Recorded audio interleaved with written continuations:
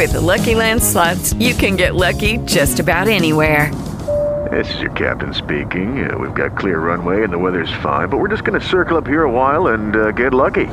No, nothing like that. It's just these cash prizes add up quick. So I suggest you sit back, keep your tray table upright, and start getting lucky.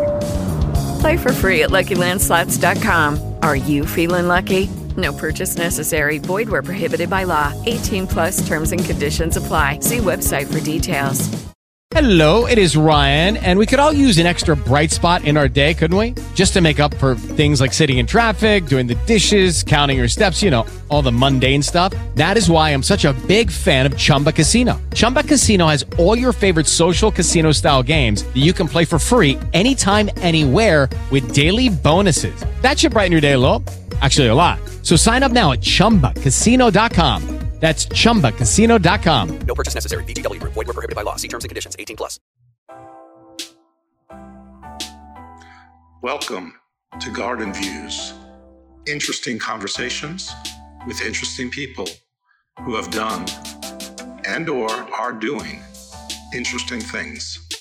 So sit back and enjoy.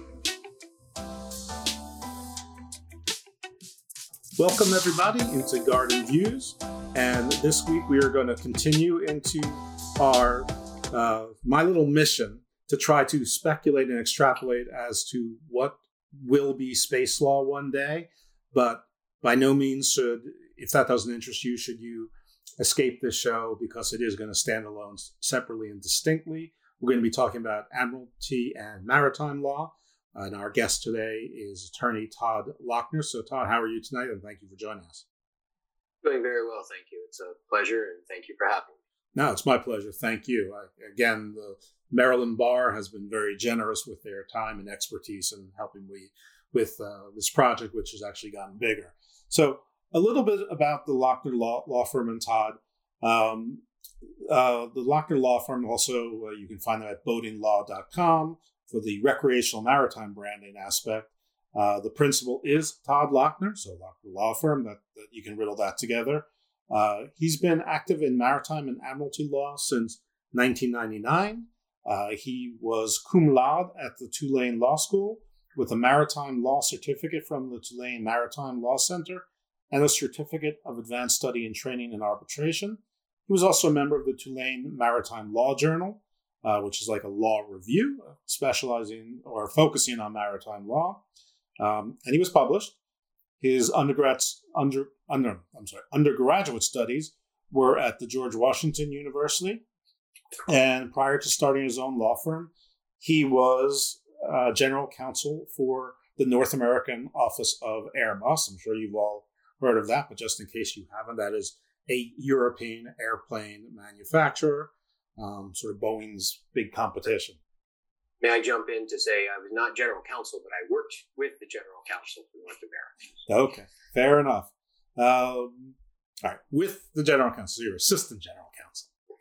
Well, I was at that time actually still training to be a lawyer. I actually taught the then general counsel how to sail. Oh, okay. And, I ended up working for her. Oh, well, hey, listen, that's a good way to network. Back to the CV. This practice is based in Annapolis, Maryland. That's our state capital. The Naval Academy is there. For those of you who know about the Navy and Army-Navy games, that's Navy. No, our capital is not Baltimore. The practice focuses on the issues of concern for vessel owners, marine businesses, and those that live, work, and play on the water. The practice is primarily devoted to maritime litigation, vessel documentation and finance, marine-oriented contracts, marine insurance, the defense of enforcement of actions based upon Maryland vessel taxation, and general business advice to marine clients. He's a member of several associations and all of that other good stuff that comes with it. Do you want to elaborate or any other corrections on the bio and background? Well, the only thing I'd like to add is I'm currently the chairman of the Recreational Boating Law Committee for the Maritime Law Association of the United States. Oh, great. So I've been very involved over the last 2 decades. And in my chairmanship of that organization or that particular committee at the moment. I think you've covered quite a bit. It's a mutual gratification society here, as I hear all these good things about me. But with no further ado, I'd be happy to talk about anything other than me. What do you want to know about that maritime law? Yeah, that's perfect. We will move off of you to a little bit. You'll just be the voice piece for all things that make sense.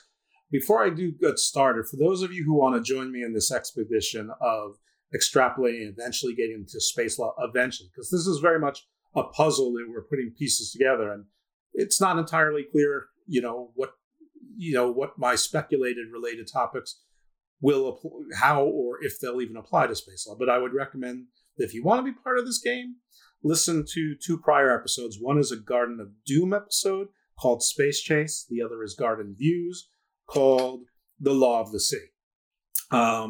Space Chase was not with a lawyer, it was with an aerospace engineer, and that was sort of where some of these fun little ideas percolated and germinated, or at least were recorded. Actually, I've been playing with things like this since the beginning of Garden of Doom. Anyway, if you subscribe to Garden of Doom, you get Garden Views, and you have access to all of the prior episodes. So we will see if and how this applies. If nothing else, insurance and freight and shipping and registration probably will play some role into it. But the big question for you is, what is admiralty and maritime law? Are they synonyms? Are they 2 different things? What's the deal, Todd? They are largely synonyms. However, admiralty has a connotation of more blue water work, whereas maritime has a connotation of more of the recreational work. So there's another area called brown water, which has to do with tugs and barges and offshore supply vessels for oil rigs. But in any event, maritime in general is just a overview word, and those are the 2 connotations. They are largely synonymous. I am very curious and interested about the larger topic of what will space law look like. And you may find that, in fact, maritime law becomes the source of much of it. I don't know if you were aware of this. I suspect that you are. But aviation law shares a great deal of maritime law heritage. As a matter of fact, that's what made being at Airbus so easy, because there was so much of the overlay of the maritime law. And until recently, unfortunately, a friend of mine who I rented space to was an aviation attorney, and he died last year, but he had Annapolis' own splash and crash, as the Department of Justice likes to affectionately call itself, because of its particular admiralty and aviation department, because there is so much overlap.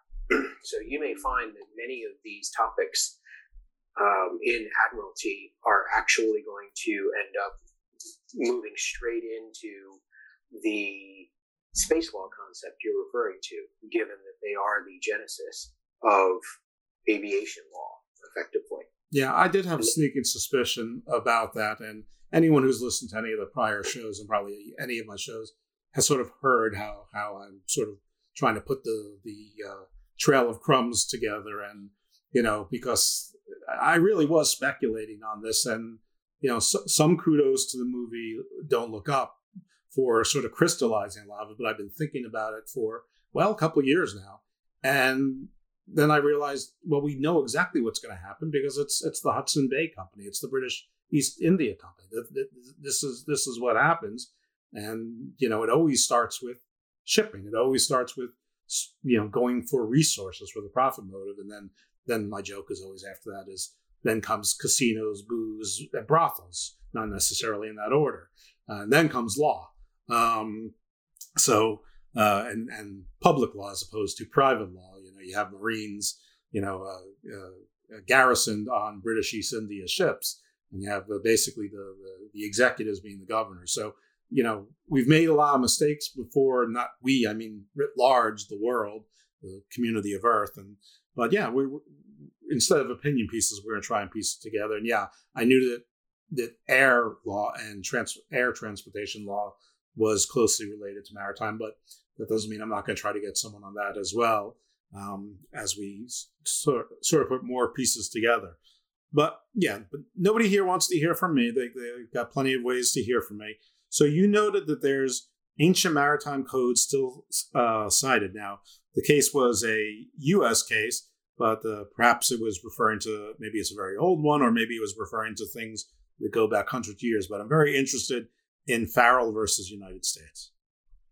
Well, and if I could geek out a little bit more Please. on this topic, I was also, one of my undergrad majors was history. So I have a unique interest in this as well.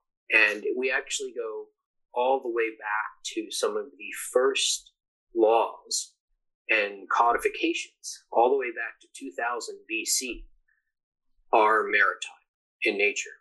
And that was the Code of Hammurabi, which I'm always butchering. For those who actually want to look it up, it's Hammurabi. Yeah, I usually hear Hammurabi, but everyone knows an eye for an eye. That was just, but right. He's not here to correct us. So. And no, by all means. I mean, but going all the way back, we start with the civil codes and the codifications. And of course, there's some conflict which occurs with common law, which is to say it's not codified, but the case law. Now we go and we look back to King Richard I in the 12th century. And you get there it's called the Code of Oleron. And again, I'll spell that because it's just, me mispronouncing perhaps, but Oleron. And that one really is where the current scheme derives from. And it all starts with various countries and shipping, really, because there's the need to trade. That code from King Richard I in the 12th century is actually what is cited in that Farrell case. And the point of that Farrell case is that even in the 1950s, the Supreme Court of the United States is still citing back to King Richard I in the 12th century as precedent for some of its maritime. 800-year-old law. That's beautiful. Right. And you will note that my field moves very slowly. When you have 800 years, that's a lot of perspective. Frankly, my entire field moves slowly. And it's one of those Einstein things, right? It's all a matter of perspective. Mm-hmm. So when you have 800 years as opposed to aviation law, where you have essentially less than 100 years of law, you look other places, and one of the places that you can find it going way, way back is, in fact, the maritime side. So that's why I speculate, and it is speculation, of course, but that's why I speculate that you may well find that the aviation stepstone to your space law concept is a pretty direct correlation back to the maritime concepts. Well, welcome to my little team of Avengers. That is, because that's sort of what this is to try to get to the bottom of this and to make predictions or speculation into the future. And maybe, just maybe, if the right people hear it, maybe they can avoid some of the most egregious mistakes of the past. Who knows? Who knows? But let's at least say that we have a egalitarian, progressive, nice, good-hearted, warm-hearted goal in mind. But really, we're just trying to figure this out for the moment. So, yeah, I'm going to let you start. I mean, you said what's a maritime case? You differentiate between torts, contracts, and where's the jurisdiction. Torts, I'll let you describe what a tort is in maritime generally. It's some sort of wrong or injury to someone that is absent a contract, basically, typically. And I think most people understand what contracts are, but perhaps you can just give a brief overview of those concepts and launch into your presentation. Oh no, I'm happy to do so. And essentially, there are two elements to what is a maritime case. On the tort side of it, you can have the nexus and the locus. So that's to say, the nexus would be, is this related to shipping or could affect shipping? And that's even in a very theoretical context. I mean, are we on a body of water where there are two states that are connected by the water, as opposed to a lake which is wholly encompassed by an individual state? So nexus is nexus is the could it be related to shipping or navigation, etc. The locus is the actual other element, which is the where is this physically happening. So you can have something which physically happens outside of 12 nautical miles of any contiguous shoreline, which I think you've already done a presentation and understand that there's a whole bunch of discussion on the 12 as opposed to the 10, as opposed to the 3 nautical mile spot. But in particular, really, it's outside 3 nautical miles of any contiguous shoreline. I don't want to get bogged down into the details of that, other than to say that with respect to torts, normally a nexus, a negligence claim would be something like duty, breach, causation, damages. Then you're really looking at the nexus and locus side. And contracts, you tend to look at whether there's a maritime flavor and the extent to which that actual contract relates to a vessel which is in navigation. Now, what does that mean? That is one of the things that has been litigated for centuries, I dare say, in this context. So is the vessel temporarily removed from navigation for repair, or is it no longer navigable? Is it, in fact, in navigation? And this is one of those things that you may well find is ripe for speculation as to how space law might adapt something like the concept of in navigation. So the space shuttle in the NASA museum, probably not in navigation. A spacecraft that's being repaired in navigation, we call it, I think it's dry dock, right? That's probably in navigation. Though I guess there's arguments if this is a 5-year project and they're in month 6, maybe it's not so much, or is that not a fact pattern that comes up? That may well be a fact pattern, and it might differ from time to time. A sailboat with or without a mast, with or without an engine. It's all going to be very fact-based, but I think what you'll find is that when you get to your space law concepts, that you will find in navigation has hundreds of years of jurisprudence to look back on and apply to the new realm. It'll be very interesting because one of the big differences likely is that in navigation with Admiralty maritime law is that the ships that are being repaired actually usually are repaired on land. They bring those giant cranes or whatever and put them on land. Where in space, I suppose it's possible they'll be on the moon or Mars or whatever, but chances are they'll be being repaired, affixed to some sort of a satellite or space station in space. They'll always be in the maritime equivalent, which is space, the void. That's one of the things we'll have to think about a little bit, if there'll have to be some sort of, if this is something that needs to be addressed differently, if space dock needs to be specifically defined, and again, if they'll need to define what's substantial completion, or the expected time period of a job to make it navigable versus it's a reclamation project. And all of that is what will keep lawyers busy for millennia to come. That's right. And Mr. Musk and Mr. Bezos and Mr. Branson, I'm at least available theoretically. I can't speak for my colleague here, but I mean, I'm available for ridiculous amounts of money, but it is space, so Add zeros. Add zeros. Yeah. So in any event, I think there's something else that, in the interest of keeping these topics that might be worth discussing in your overall picture of what could space law look like, there's also a concept in maritime law known as unseaworthiness. And I think that there could be some application to your theoretical analysis. So, what is an unseaworthy vessel? A vessel which is reasonably fit for the intended voyage is the general overall definition of unseaworthiness or seaworthiness, as the case may be.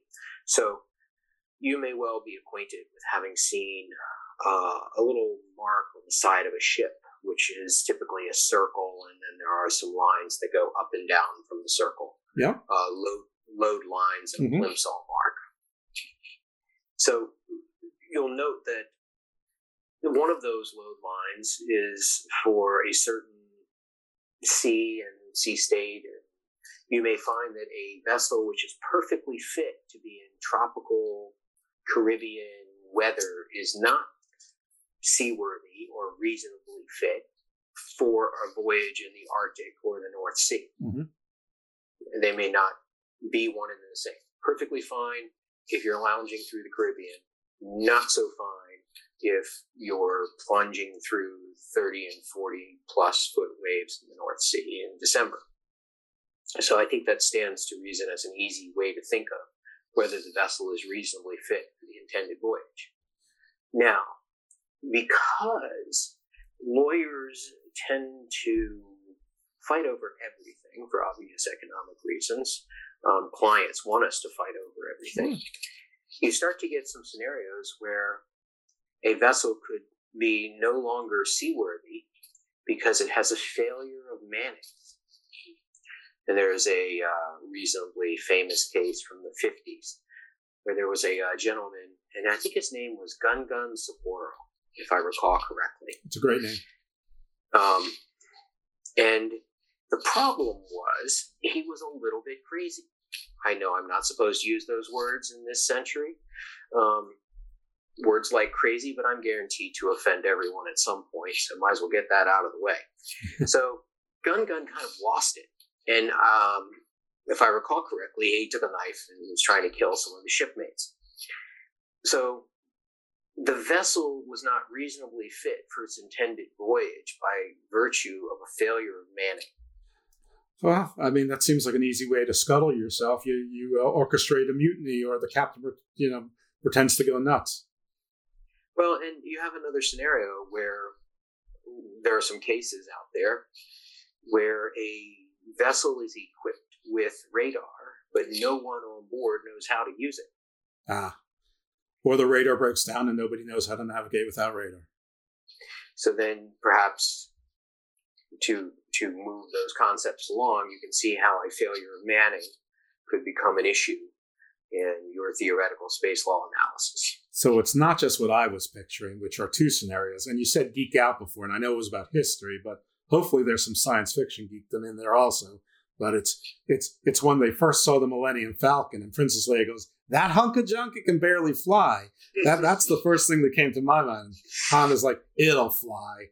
And then the other is in the reboot of Battlestar Galactica, when the Galactica actually was being refit to be a museum. It was being retired, and that's one of the only reasons it wasn't shut down. Plus, it wasn't the commander wouldn't let it be part of the internet. It wouldn't let it be wired in. It had an intranet, which was rather prescient for a show that was in the early aughts, which is a little bit crazy. I mean, not quite as crazy as that 1909 book that basically predicted we'd all be like Wall-E, but anyway, so that was the other one. Was the Galactica fit? Well, I think the Millennium Falcon and the Galactica proved they were both fit, but in the real world, I'm not sure that a battleship refit as a museum would necessarily be so easy to turn that ship around. Well, and one of the reasons that this whole concept of is it seaworthy, or as it may become known in the millennia to come, spaceworthy, or whatever the case may be, is it seaworthy? Is she reasonably fit for the intended voyage? But then there's also an insurance aspect of this. Yes. This is where I geek out, because I have arguments with people on the internet all the time, and I'm thinking about things like event insurance and different companies, and they're like, "Shut up, it's father and son." I'm like, doesn't matter, two different companies. There's a reason why they formed two different companies. Obviously, they're not on the same page. We don't know what the issue is, but you have to know that there might be one. And everyone's like, you're talking like a lawyer. I'm like, I am a lawyer. Well, we're naturally born as unreasonable people as soon as we receive that degree. That's you can no longer be a reasonable person. Exactly correct. Having said that, I had occasion to do some sailing with a reinsurance guy out of Bermuda who did primarily just satellite reinsurance. And in that context that you're referring to, it was great because statistically they knew exactly what their odds were going to be of this X millions of dollars blowing up. Right. Now, take that concept to the seaworthiness concept, where we start to have a wider number, and therefore your statistics are a little skewed. And one of the things and the reasons that you have to have a vessel that is seaworthy when you break ground and get underway, and some insurance policies will say you're not covered if you're not breaking ground with a seaworthy vessel, is that the carriers, traditionally the London underwriters, were sitting in London writing these policies, and the vessel may be in Tahiti breaking ground. And certainly before the age of internet, mail, aviation, or otherwise, where you were 3 to 4 or 5 or 6 months away from having any communication, you had to know that the vessel was actually getting underway. And if it got underway in an unseaworthy state, then you may not, as the carrier, want to be paying that claim for the complete loss. So you can see the direct correlation to your overall topic when you're talking about light years in your space concept. You're certainly going to have some similar concepts that carriers are going to want the certainty of knowing that the vessel, whatever it may be, is getting underway in a seaworthy or spaceworthy, as the word may become, condition. So I'm going to try to do an analogy here, also geeking out, but I'm going to go with the original Star Trek, and I'm going to transform the Enterprise into a commercial vessel instead of let's call it military. I know the Federation wasn't exactly military, but forget about that. Starship. This is a commercial freighter. So every time Kirk said, "Scotty, you need to get us to work." Now, is Scotty sort of, elbow greased and what's the word when you cut corners, but you make things work? You sort of hot wires it together and makes it work. That might be a reason for the insurance carrier to say, because the Enterprise always succeeded, but in the real world, ships break down. So the insurance company might say that wasn't reasonable. That space freighter was not commercially fit to travel, and thus we're denying your claim. Well, it's not reasonably fit for the intended voyage. Right. Or maybe right, precisely. Yeah. So, yeah. So hopefully that was close enough and was geeky enough that everybody can sort of get the concept there. Indeed. And, one of the things that will also be interesting as this area develops is the extent to which liens will be attaching, and in what order and in what preference. Certainly, if some bank is bankrolling the next Musk Enterprise for a long-range space vessel in the context of what you're referring to, we might look to some sort of system where the bank knows that it's going to get its money and have the first right to sell that should Musk or anyone else in your theoretical space context default on its loans. Space repo man. Go ahead. Space repo man. Well, and this is in the maritime context, particularly in the United States, we have statutes which allow for a first preferred ship's mortgage. And that is preferred generally, but not over absolutely everything. And it links all those concepts. The vessel has to be in navigation. If it's a vessel or if it's maritime property, there are other elements like the lien holder, may not have a direct ownership interest in the vessel. So there's a whole body of law and statute out there that may well actually be useful for a direct relationship. Now, of course, statutes of that nature would have to be changed to include, more forward thinking than ships, but the concept you're referring to in space. Let's stay earthbound for a moment, because when I was talking to Holly DeRemus about the law of the sea, She used, it was that 11 or 12 mile exclusionary zone where it's international water, but countries had 200-mile exclusive economic rights. But, when you're in the middle of North Carolina, that's very easy, as opposed to when you're at the tip of the Florida Keys. And she said there was ways of drawing those lines and basically sea easements, I suppose. But I want to try and figure out here, excuse me, because most of that was international law, which is sort of the law of the willing. And there's international forums for that. Now, for this, I imagine anything, was the 3 miles where it's state law and beyond 3 miles it's federal, or is that concurrent? Because I know that there's state laws and federal laws here, and I suppose there may be times when international law could overlap as well. Could you sort of give us a primer, if possible, on what's the distinction as to when state law applies, when federal law applies, and when international law applies? And is it sometimes the choice of the first to litigate? So, in short, there are lines of demarcation which can be found in the back of the Coast Guard's publication, which has on one side of the page the inland rule, and on the other side of the page the COLREG. Now, the COLREG is an acronym for the collision avoidance, that is an international rule, if you will. So once you leave the line of demarcation, so for example, from Virginia at the Chesapeake Bay Bridge, there's a line with a latitude and longitude. And once you've passed that, the inland rules for navigation no longer apply. And in that context, then you move to the COLREGs. So just the movement of the vessels back and forth, whether commercial or recreational or otherwise, there's a rule shift, and that shift occurs at the line of demarcation. So inside, go ahead. No, you go ahead. I think you were going. Well, inside the line of demarcation, you're clearly dealing with the state waters with some jurisdiction. You can be sure that if you're outside of the 3 nautical miles, that you're outside of state waters.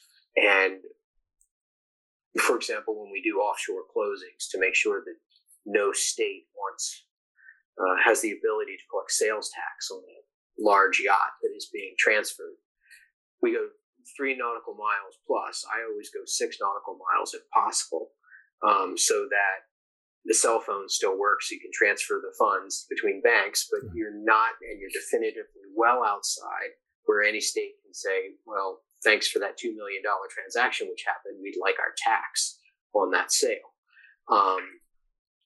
So I hope that helps. But the number one... Oh, it does, yeah. Within 3 miles, it's state. Outside of 3 miles, it's federal. And if you get further, and there may be overlap between federal and international at some point.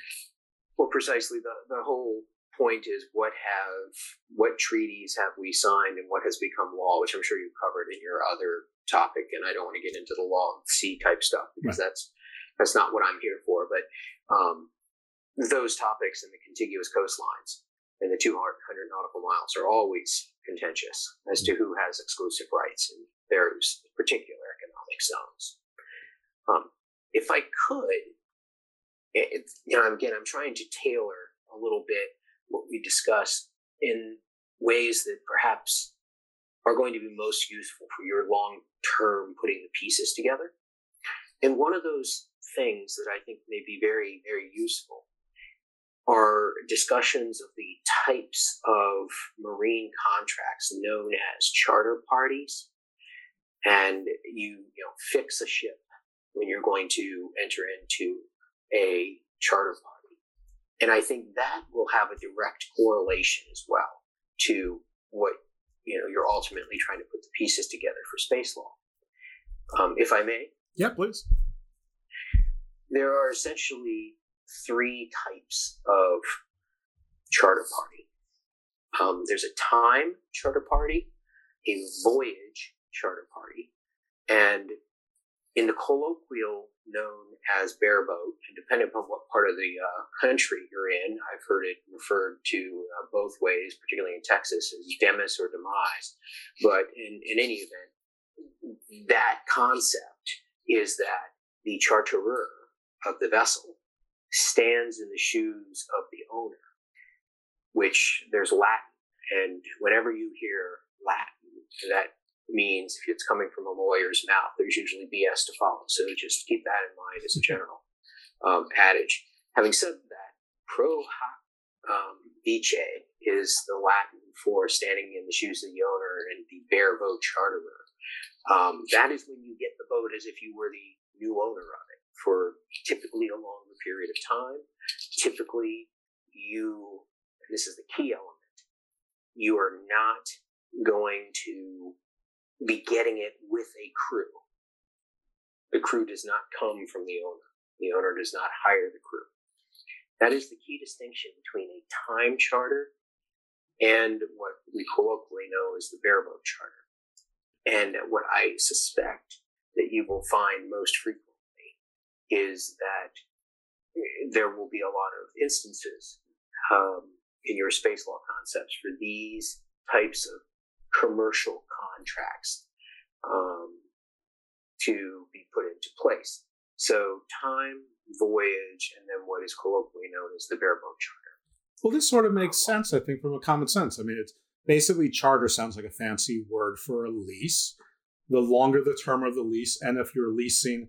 Hello, it is Ryan, and we could all use an extra bright spot in our day, couldn't we? Just to make up for things like sitting in traffic, doing the dishes, counting your steps, all the mundane stuff. That is why I'm such a big fan of Chumba Casino. Chumba Casino has all your favorite social casino-style games that you can play for free anytime, anywhere with daily bonuses. That should brighten your day a little. Actually, a lot. So sign up now at ChumbaCasino.com. That's ChumbaCasino.com. No purchase necessary. VGW Group. Void where prohibited by law. See terms and conditions. 18+. Okay, round two. Name something that's not boring. A laundry? Ooh, a book club. Computer solitaire, huh? Ah, sorry. We were looking for Chumba Casino. That's right. ChumbaCasino.com has over 100 casino-style games. Join today and play for free for your chance to redeem some serious prizes. ChumbaCasino.com. No purchase necessary. Void where prohibited by law. 18+. Terms and conditions apply. See website for details. If you're leasing the room in a hotel and you're also, but because of that, you have to use the hotel's kitchen and staff, the hotel really can't get out of all liability, at least with third parties. And it's sort of the same thing if you're also leasing the crew. But if you're leasing the room, you bring in your own caterers, you bring in your own bartenders and all that. There's a whole lot more chance that the hotel is not responsible for something unless they were sort of directly responsible for it. So, I mean, I know it's an imperfect analogy, but I think it's close enough. And everybody's been at a catered event at some point at a hotel where sometimes people bring in their own folks, and other times, you can sort of tell it's the hotel staff. So I hope that's close enough for government work. I love that phrase, close enough for government work. It is a good analogy. There are spots we might break down, but I'm not going to lose the forest for the trees by getting into those breakdowns. In general terms, that is correct. And the key element here is you have to remember who's in control of the crew. You're not getting, to use your sci-fi context, you're not getting Captain Kirk and Spock and everybody, right? Unless you're doing a time charter, and then you're getting all of those guys. So in that context, you're spot on. So it's dominion and control of the people as well as the vessel. Precisely. And as I think about some other topics that are going to likely be useful for your analysis, there's a lot that will likely be borrowed from the marine insurance context as well. Now, there are essentially two parts to policies in the marine context, which have hundreds of years of litigation to go with them. There's a hull policy for machinery, etc. The hull, which is pretty straightforward. That's what you might think it is. And then there's something called a protection and indemnity policy. Now, when you get to the larger carriers for, ships, they're clubs. They're not actually insurance companies, as most people understand an insurance company. They are self-insured ship owners who get together and pool the risk. And there could be a call if there is a tremendous casualty somewhere. And all the ship owners are chipping in to their particular club, whether it's the American club or UK club, or whatever the circumstance may be. So, notwithstanding my comments earlier about the satellite reinsurance guy that I sailed with and his thoughts on how great it is to be in that market, as things start to expand, you are likely to find that something similar begins to happen in your space context, because it's like a ship. It's hard to get anyone who is going to pony up as a one company, big as they may be. So you may end up in a situation where you have P&I clubs, protection and indemnity clubs, that form in your space law context, just like they exist in Admiralty. The Guild from the prequels to Star Wars. Mm-hmm. Or as younger people would think of, Star Wars. Right, exactly. So this concept of hull and P&I think are concepts that are good to keep in mind for the topics you're thinking about, where space law might go. But the other side of this is that there are essentially two types of policies in general. And that's a perils of the sea, like an enumerated peril of the sea is covered, or what people who have recreational vessels tend to see is something that is an all risks policy. So everything is covered unless it's in the next 25 to 30 pages of exclusions of things that are not covered. Right. Or the other perils of the sea style policy is these are the things we are covering. So tidal wave, giant squid, pirates, covered. Boating while intoxicated, not covered in normal circumstances. But if you happen to be intoxicated, but it doesn't matter because you're in the middle of the sea and a giant squid pulls you down, you might still be covered. I haven't had quite enough bourbon to follow that example 100%. But we'll catch up. Yes. What kind of sailor are you if you're not drunk? It's after 6, you're embarrassing yourself. Yeah, Gosling's is the rum of choice.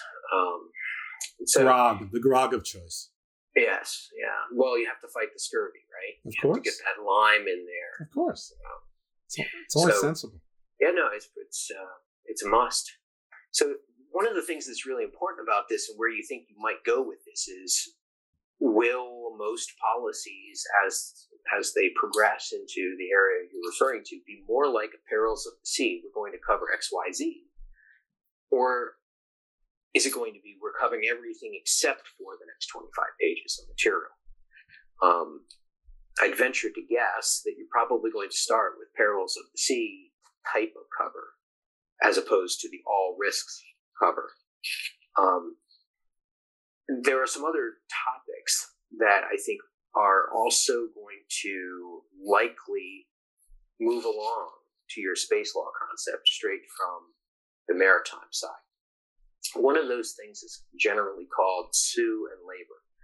And effectively what that means is that because ships are on the other side of the world sometimes from the ultimate carrier, you want to encourage the ship owner to take whatever means after a casualty it can take to protect the ship and to protect it from further damage so that the carrier is not left holding a larger bag than they might otherwise be holding.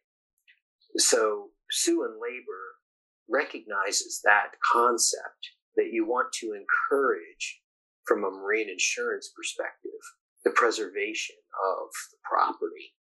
And that concept, for all of the same reasons, which you can quickly take the leap, may well come to bear if you are not just thousands of miles away, but much greater distances. Sure. So the encouragement there is that in the event that there is a covered claim in particular, and sometimes, depending upon which jurisprudence you want to look at and policy, you want to encourage that whether it ends up being covered or not. But certainly in today's world, our much more connected world, in the event that there's a covered claim, then you can expect that sue and labor will also be paid by the carrier, potentially above and beyond, depending on how the policy is written, from the actual limits. And just so that, just for the audience, one thing we're not going to cover, even though there's a bunch of stuff on it, is sort of the law of wages for seamen. And there's also for the dock workers, there's the Longshoremen's Act. There's a lot of union interplay. I could certainly see all of that being part of a guilds, unions, whatever, some sort of equivalent of,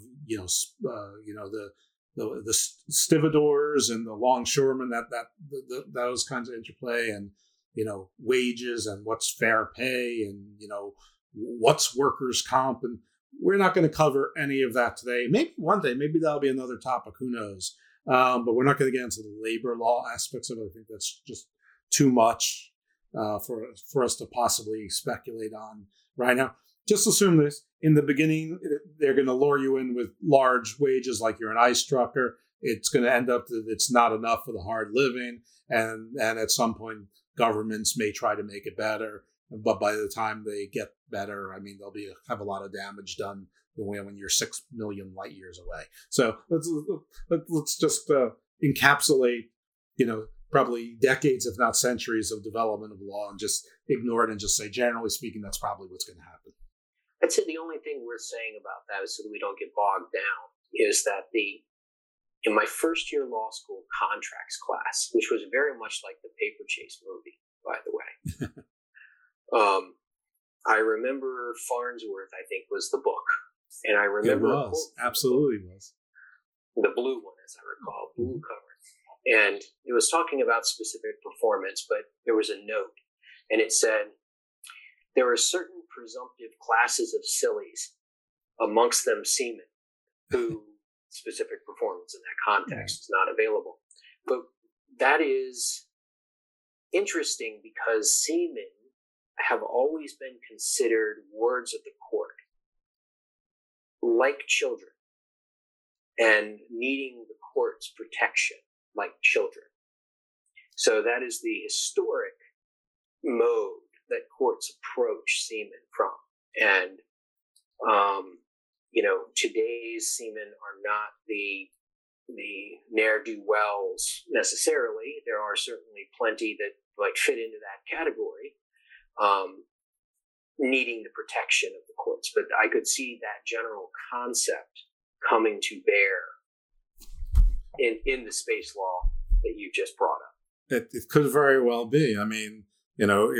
It sounds like a long time ago, but it wasn't that long ago that sailors were conscripted involuntarily. And the term shanghaied means because the British Navy actually used to go around and club people over the head, and they'd wake up a few hours later with a lump on their head on a ship and said, "Welcome to Her Majesty's Royal Navy, son.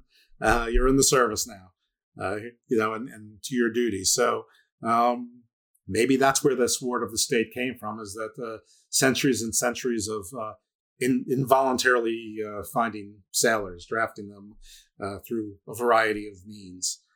I have a couple of questions for you, and I don't know if this is in your area or not. So if it's not, feel free just to say so. So country of registration and flagging of a vessel, how does that interplay with admiralty here on Earth? And I think it's, it might be, for example, if one country, like there is law on if a launch goes wrong, that it's the state that is sponsoring that launch that's responsible. Now, I haven't looked into it yet to know whether that means, like, if Russia's having rockets launched from Kazakhstan, if it's Kazakhstan that's responsible, or because Russia is the one doing it, it's Russia. I don't know the answer of that yet, but it's one of those two.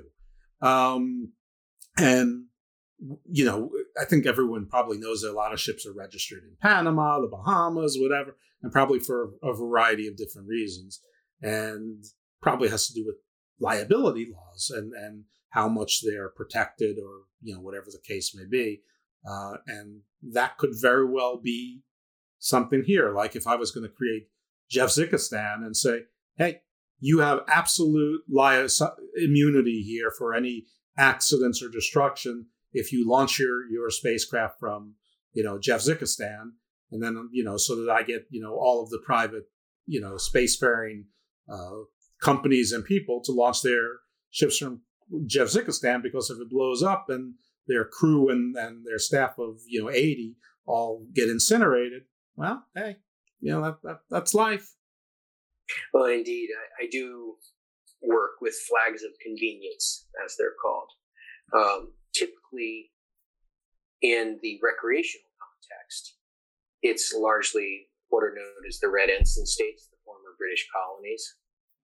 And, you know, you have to give it to some of these flags of convenience places, right? I mean, you've got Vanuatu, where they're standing on a postage stamp of non-volcanic material and making money doing ship registrations.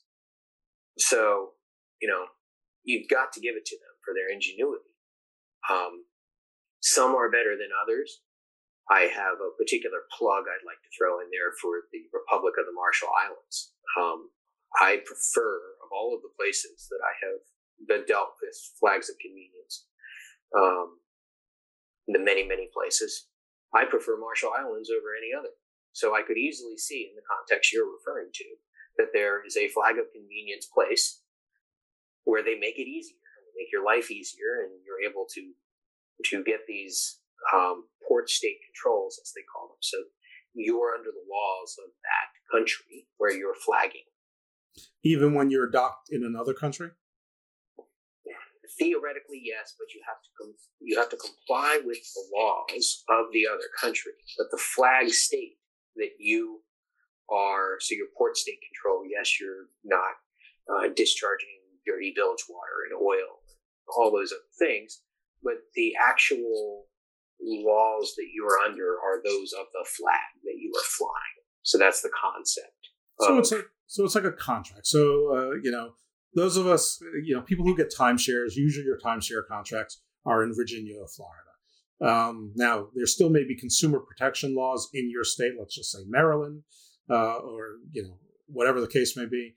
So that consumer protection law still applies to folks in Maryland, but the laws that consumer protection law doesn't provide for, everything else is covered under Virginia, and so it's still worth it to the timeshare to be under the laws of Virginia, and that sort of applies to the ships as well. You can't get out from under local compliance and local laws, but on some of the biggest issues you're likely to face or might face, you're still controlled in the laws of a tactically friendly state.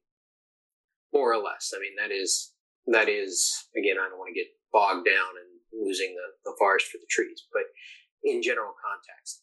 And again, you brought up precisely the scenario. You want to have a flag state where you're not going to be in a scenario that for the loss of the 80 lives, you have to pay too much.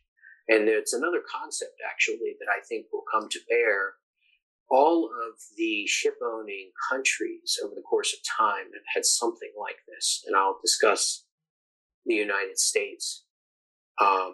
There is a statute called the Limitation of Liability Act, which allows for the ship owner to potentially exonerate or limit their liability to the post-casualty value of the vessel, plus $420 per ton for the dead and injured. So if the boat goes down, the ship goes down, and you can't get to it to salvage it, its post-casualty value is zero.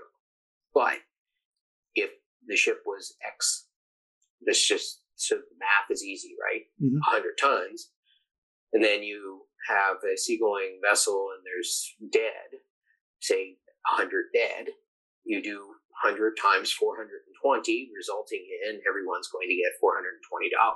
Now, that's the kind of scenario you want. However, there is something called breaking limitation, which is that if you can show privity or knowledge of the owner with respect to whatever it is that caused that vessel to go down or have a casualty, as the case may be, then you can break that limitation and get to the owner, and more importantly, to the owner's insurance policy. So you can pierce the veil if you can show a history of failed inspections, a history of violations, or that smoking gun. You have an inside witness, or you find those emails or texts in the millions of pages of discovery that's also talking about birthday parties, and John seems to be hooking up with Sarah and all that. But in that you find, hey, Captain, we haven't done anything for the boiler room. Hey, Captain, it's been 3 days, no one's at the boiler room. Cap, it's been 7.5 days since the boiler, and then the boiler room blows up or whatever, and goes down. So, that makes sense. It's consistent with, a reasonable landlord versus a bad landlord. It's being a responsible owner. Well, indeed, I just think that's one of those areas that could very easily translate. In fact, probably should translate. Again, an advocate here for, if you've been doing it for hundreds of years and have jurisprudence on topics for hundreds of years, don't reinvent the wheel. Right. Borrow. That's what aviation did. Mm-hmm. And that's been my supposition, and you're doing nothing but to confirm it. It's interesting because you actually talked about one of the other questions I had, and that was salvage. But I think that there's more than one context of salvage. One was what you were talking about, if the ship goes down with a casualty, the salvage. And the other is, and again, this may not be your area, but if the ship goes down, let's just say in international waters, we'll keep it simple. Or, is it still correct that anybody, whoever finds it, it's their property, or is there some amount of time before it's fair game for treasure hunters to go looking? Well, when the Titanic was found, it began to create a new area of law, which was a bit of an outshoot from Admiralty, called the law of fines. And that is a little different than the salvage concept in Admiralty. Typically, the salvage concept is you're either in pure salvage, where you're helping to save life, property, more importantly. Frankly, let's be commercial about it. Sure. It's all about saving the cargo and vessel. Right. Or a contract salvage. So when you've got the Concordia and somebody has to take it away, you enter into a contract with Smith or one of the other large companies to remove the thing piece by piece. But what's interesting in the Admiralty context, which again I think will have some application to what you're referring to as what could space law look like, is that the concept of pure salvage, and there's a case called Blackwall, and there are the Blackwall factors, and you essentially work through the factors and determine to what extent, what percentage of the post-casualty value of the salved vessel is awarded to the salvor, who, without a contract, risk their own property, their own life, etc., to go and actually save some vessel. And so, the factors, as you may have already surmised from what I just said, include, what's the value of the equipment that you used? How much investment went into the equipment to be able to go save another vessel? How many people were involved? Did you put yourself and your crew and your vessel and their lives at risk trying to save the property of another, cargo, etc.? And so, in a general, this is rule of thumb, right? But generally speaking, in the Blackwall factors, you're likely to get between 7 and 14% of the post-casualty value of the salved. So it's literally incentivizing a Good Samaritan statute, but you don't have to be a Good Samaritan. You just have to have put yourself at risk and put some investment into it. You could be roaming the seas waiting for ships to go down, and you're still incentivized to do it as long as you meet the other criteria. So That is interesting. The last question I had written down, that doesn't mean that we have to finish up, but the last question, and again, I'm not sure how or if this plays in, but my favorite, piracy.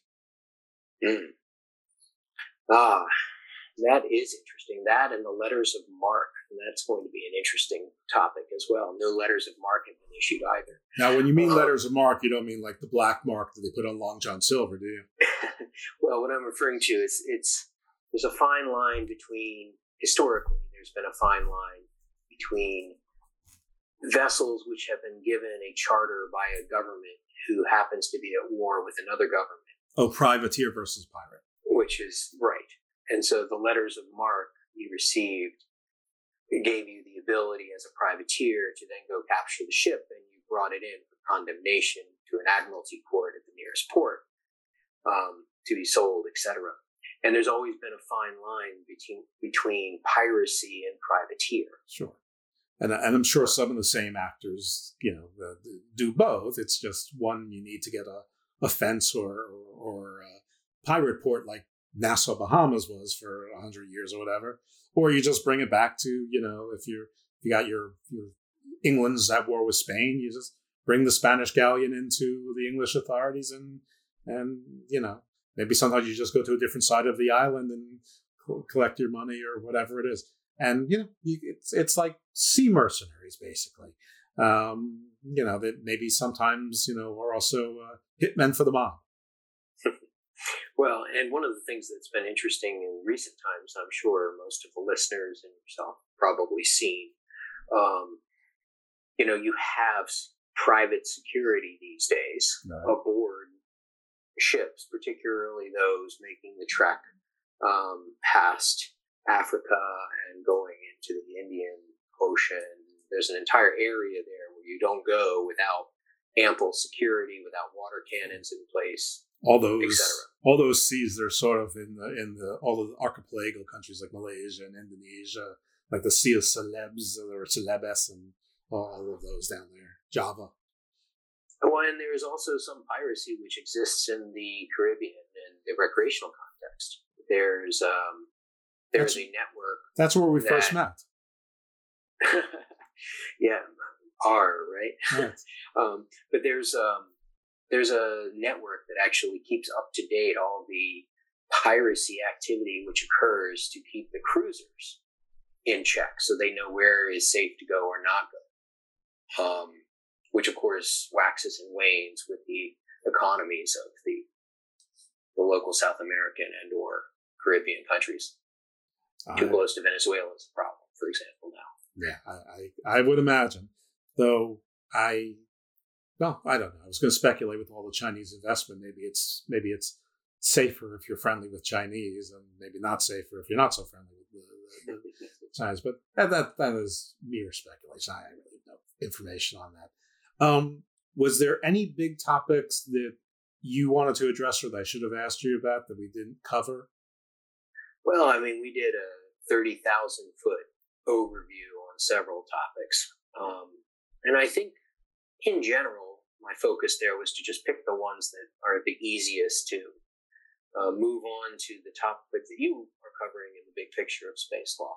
Now, I really appreciate your zest in sort of absorbing this mission, this little game, and internalizing and then tailoring the presentation really on very little notice to the space law thing, because we could have just very easily been on strict admiralty and then left the rank speculation to me. I mean, I'm slightly above an amateur, but in this regard, I'm pretty much an amateur. So this was great. It was a lot of fun. I don't want to diminish admiralty and maritime, but we're going this way. We're going in this direction for a purpose, and you adopted that purpose. And I appreciate the spirit of it.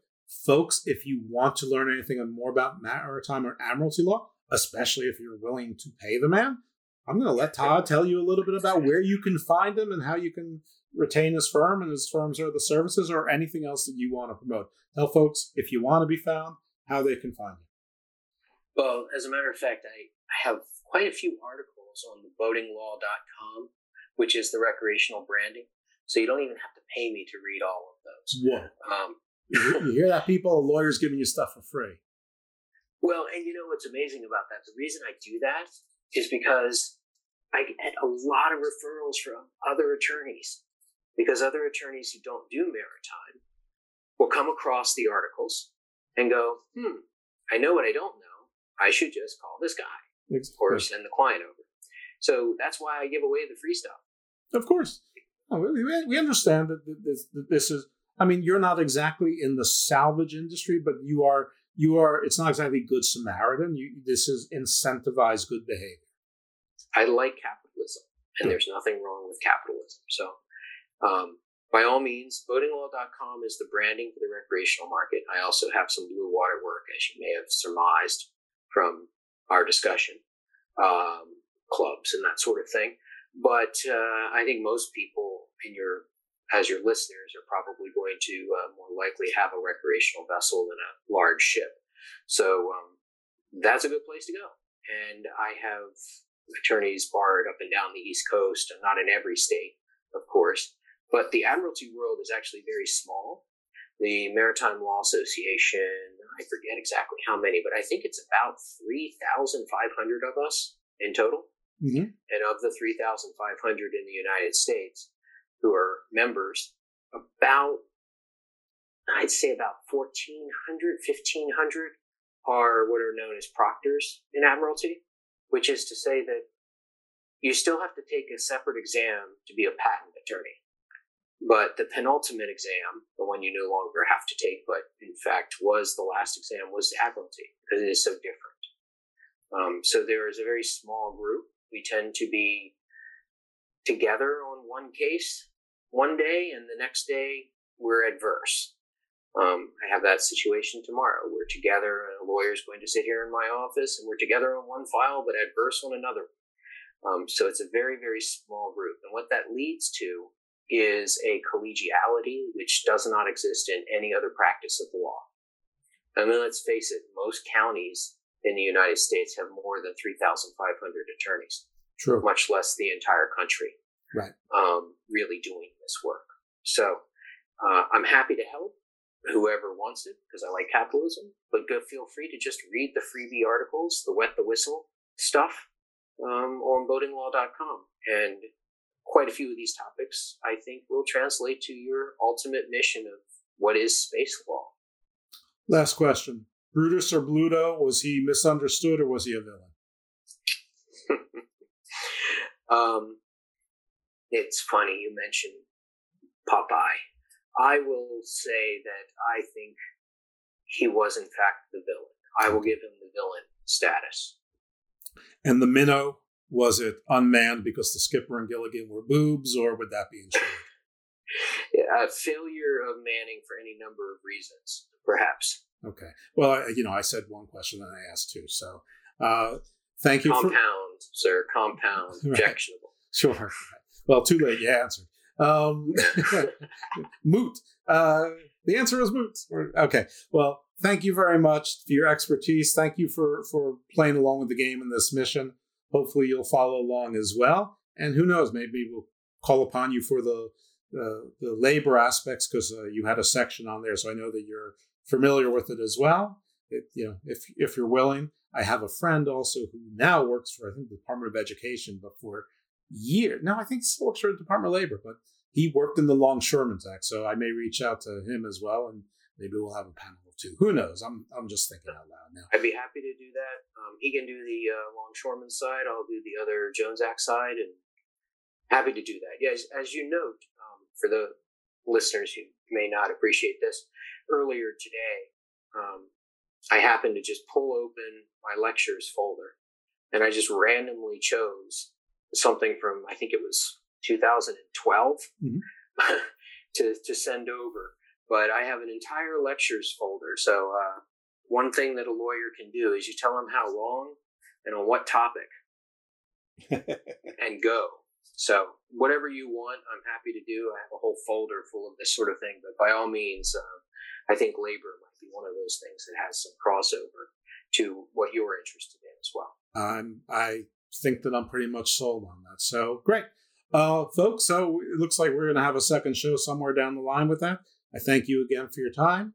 Everyone, thanks for checking out Garden Views.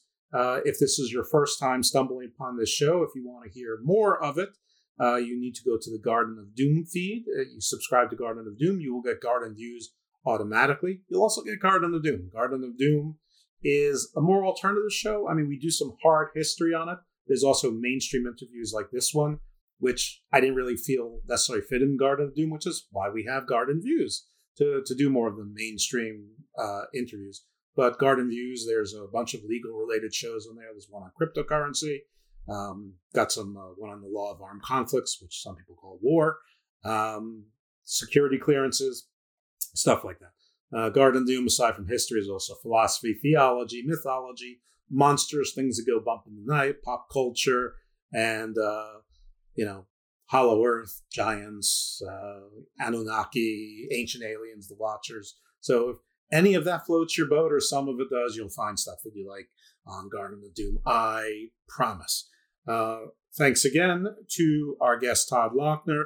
And folks, please rate, review, and subscribe if you have a chance. Write a review on Apple and or Spotify, and let your friends know, because the show does benefit from referrals. So thanks again, and we will hear you next time. There once was a ship that put to sea. The name of the ship was a Billy of Tea. The winds blew up her bow, up down, oh below my bully boys blow. Soon may the Wellerman come to bring us sugar and tea and rum. One day when the tonguing is done, we'll take our leave and go. She'd not been 2 weeks from shore when down on her a right whale bore. The captain called all hands and swore he'd take that whale in tow. Soon may the Wellerman come to bring us sugar and tea and rum. One day when the tonguing is done, we'll take our leave and go. Da da da da da da da da da da da da da da da da da da da da. Before the boat had hit the water, the whale's sail came up and caught her. Hands to the side, harping and fought her when she dived down low. Soon may the Wellerman come to bring us sugar and tea and rum. One day when the tonguing is done, we'll take our leave and go. No line was cut, no whale was freed. The captain's mind was not of greed, and he belonged to the whaleman's creed. She took that ship in tow. Soon may the Wellerman come to bring us sugar and tea and rum. One day when the tonguing is done, we'll take our leave and go. Da da da da da da da da da da da da da da da da da da da da. For 40 days or even more, the line went slack, then tight once more. All boats were lost, there were only 4, but still that whale did go. Soon may the Wellerman come to bring us sugar and tea and rum. One day when the tonguing is done, we'll take our leave and go. As far as I've heard, the fight's still on. The line's not cut and the whale's not gone. The Wellerman makes his regular call to encourage the captain, crew and all. Soon may the Wellerman come to bring us sugar and tea and rum. One day when the tonguing is done, we'll take our leave and go. Soon may the Wellerman come to bring us sugar and tea and rum. One day when the tonguing is done, we'll take our leave and go.